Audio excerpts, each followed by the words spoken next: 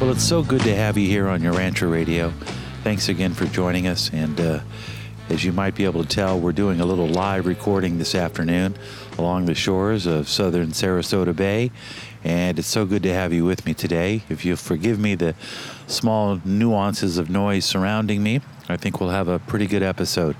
I want to talk about why the book was given to us during this time. And when I say the book, I mean, of course, the Urantia book. Many have speculated as to why before I get to that, I want to share a couple of things with you. First of all, I've been in contact with the host of a brand new YouTube channel called Urantia Book Life Lessons, and it's hosted by Alice Wood. And I encourage you to check that out on YouTube. Just look for Urantia Life Lessons. I've had an opportunity to watch a couple of the videos, and they're really insightful, and I know you'll enjoy it. Also, I want to remind you that UBIS is underway.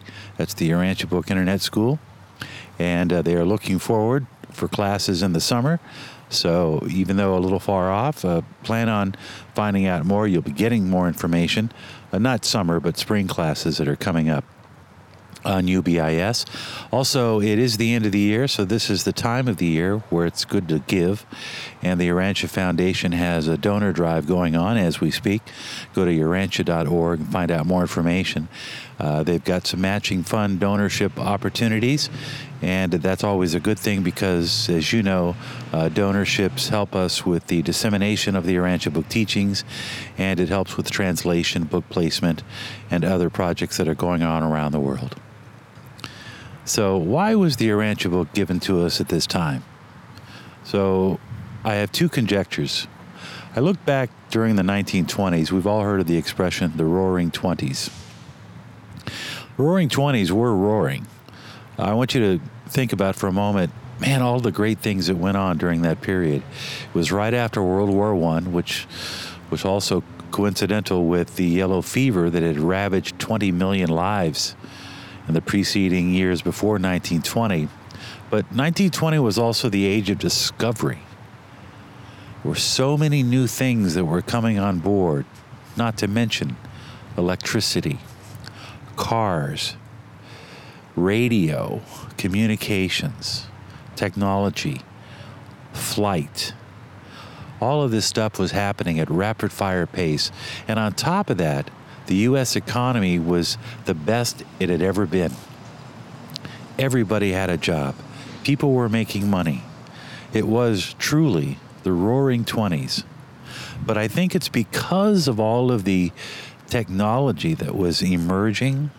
I believe the Revelators anticipated that within a few short years, things socially would start to increase rapidly.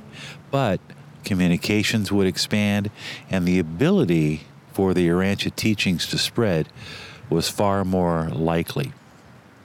The reason I say this is if you look back to one of the reasons that Jesus chose Jerusalem to have his incarnation, we are reminded that it was because Jerusalem was the crossroads of the then civilized world that Jesus and Gabriel and Emmanuel had decided that that would be the best place for the teachings of Jesus to spread. And he was right. So when you look back to the 1920s and the 30s, that's when communications were starting to get better. People were traveling. And the United States, and specifically Chicago during that time, was one of the most prosperous cities in the world. So it was a great soil to plant the seeds of the Urantia book. And for the most part, they were right. Because the Urantia book, because it came along before a lot of new scientific discoveries were made, gave it an ability to get validated by anticipating many of those discoveries as we were finding. But more than that, it was also about our technology.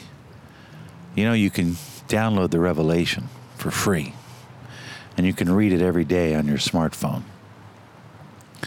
But I also have another theory, and it's a little bit satirical, and I hope you'll enjoy it, so I'm going to lay it on you. Why was the book given to us? Well, what if Jesus had come back? What if Jesus had somehow become the host of a 30-minute Sunday religious program.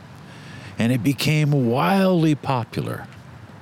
Well, the first thing that would happen would be that other religious groups would start to criticize him for being a false prophet. Also, because he was preaching things like taking accountability, serving others, not giving in to sin, a lot of advocacy groups would probably criticize him and publicly shame him.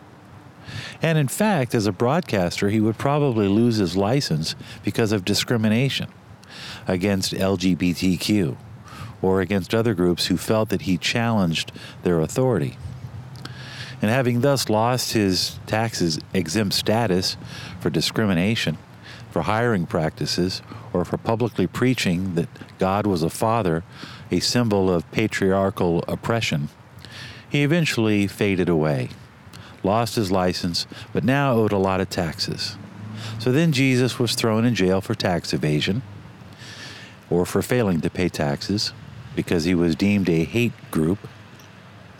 He then got assaulted numerous times by various different groups in prison. First, it was the Aryan Nation for being a false prophet and for challenging Christianity. Then he got stabbed by members of the Muslim Brotherhood for preaching against Mohammedanism. And then finally, a religious nut who felt that he was challenging Jesus killed him. And now you know why they sent us a book. Until next time, see you here on Urantia Radio.